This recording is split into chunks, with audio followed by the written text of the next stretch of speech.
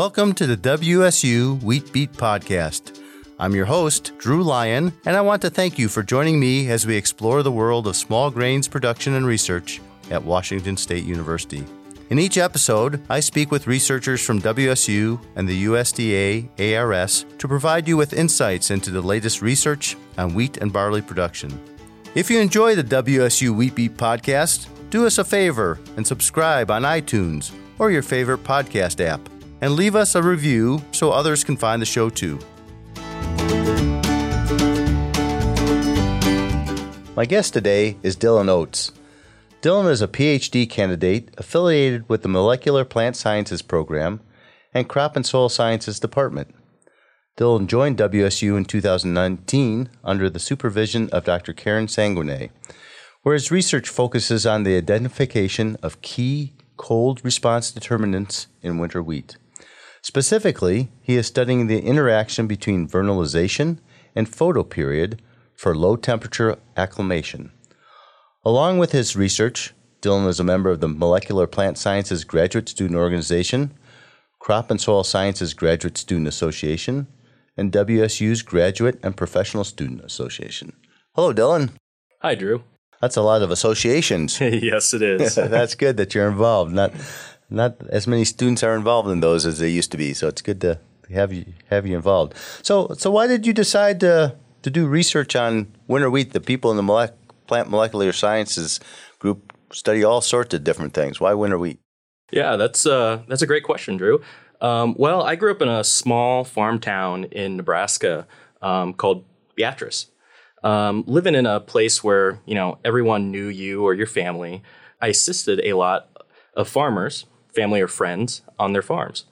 However, seeing the amount and type of work that went into maintaining a farm or ranch was something that just wasn't for me. Realizing how important agriculture was for my hometown led me to search for a different route in which I could give back to my community. This is why I've conducted research in major crops within the United States since college. For example, while an undergrad at Nebraska Wesleyan University, I worked for the USDA ARS, researching sorghum or sorghum bicolor as a possible source of alternative bioenergy.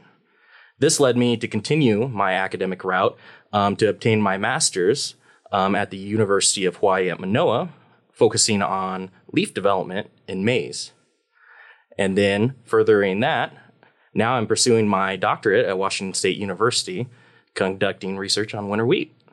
Okay, that's a diverse range of locations and different crops. So this cold tolerance, why does winter wheat need to be cold or freeze tolerant? Yeah, that's a great question.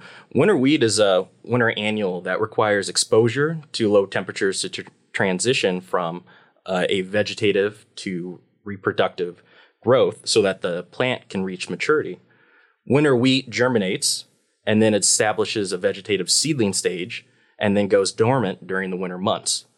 Once the right amount of daylight and temperature are present, the plant will perceive these environmental cues and start growing again. In order to survive and flower, winter wheat must be able to tolerate cold and freezing temperatures. And we get some of those here in Washington State, don't we? Yes, we do. Yeah. So why is understanding photoperiod response and freezing tolerance important for wheat breeders or for farmers in the Pacific Northwest?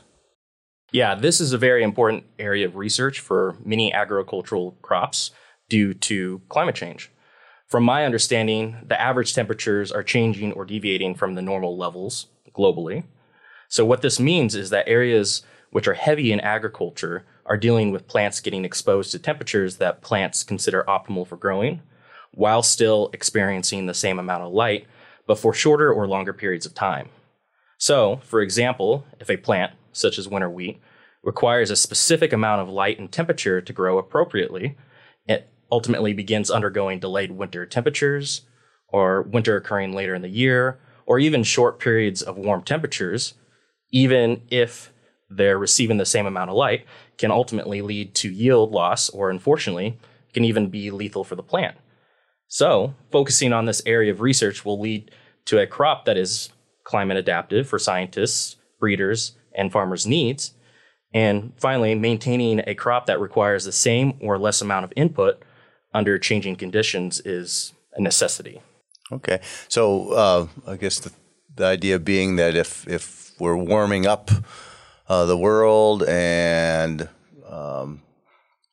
warm temperatures are experienced earlier than the plant should be experiencing them, this photoperiod might slow that down or allow the plant maybe to actually go ahead and flower when normally it wouldn't because the day's too short. So, yeah, explain that a little more, how photoperiod works and works in this scenario.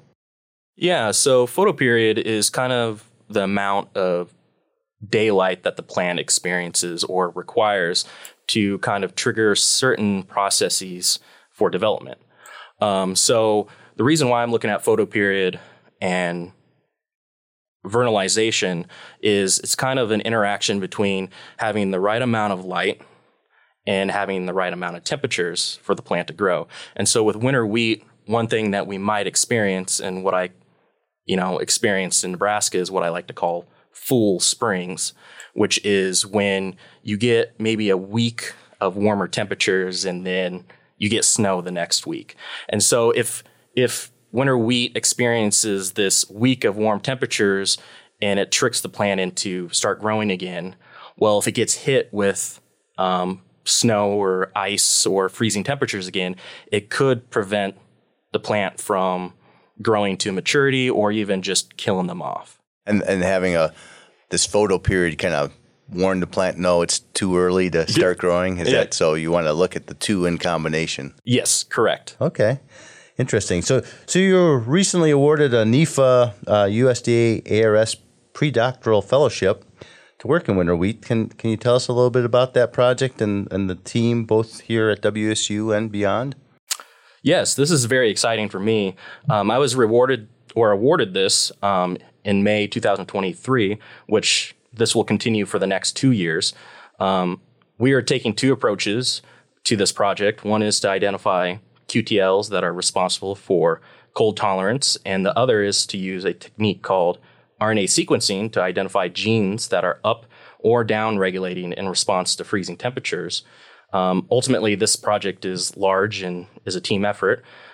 So I'm doing this project with a handful of collaborators that includes Doctors Karen Sanguinet, Kim Campbell, Aaron Carter, Stephen Ficklin, Tyler Biggs, and Brian Bellinger.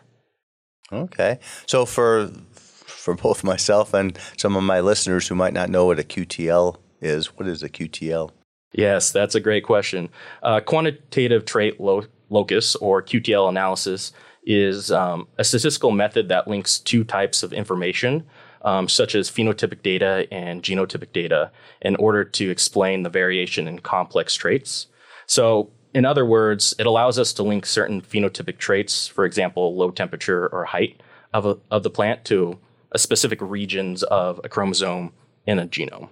Okay, and that allows you to breed for it, or? Yes, it allows us to identify markers that are associated with these, with that trait? Yep. Okay.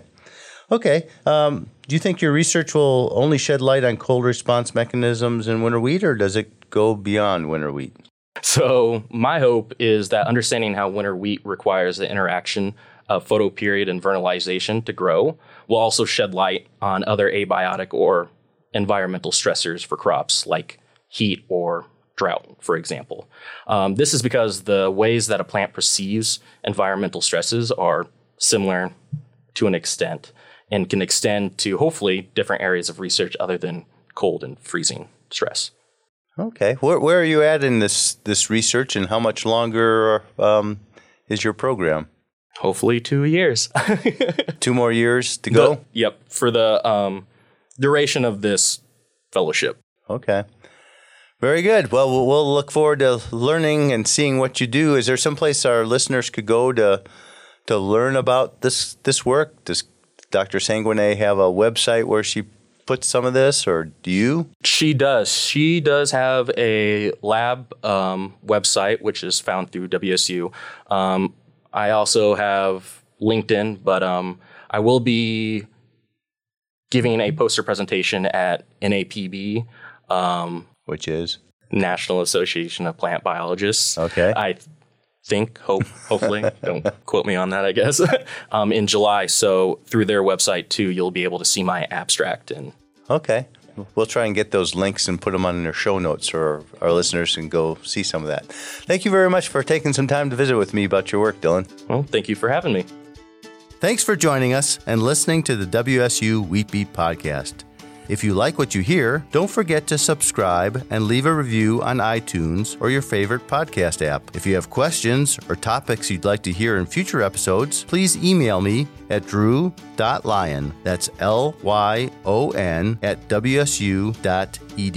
You can find us online at smallgrains.wsu.edu and on Facebook and Twitter at WSU Smallgrains. The WSU Wheatbeat podcast is a production of Connors Communications and the College of Agricultural, Human, and Natural Resource Sciences at Washington State University. I'm Drew Lyon. We'll see you next time. The views, thoughts, and opinions expressed by guests of this podcast are their own and does not imply Washington State University's endorsement.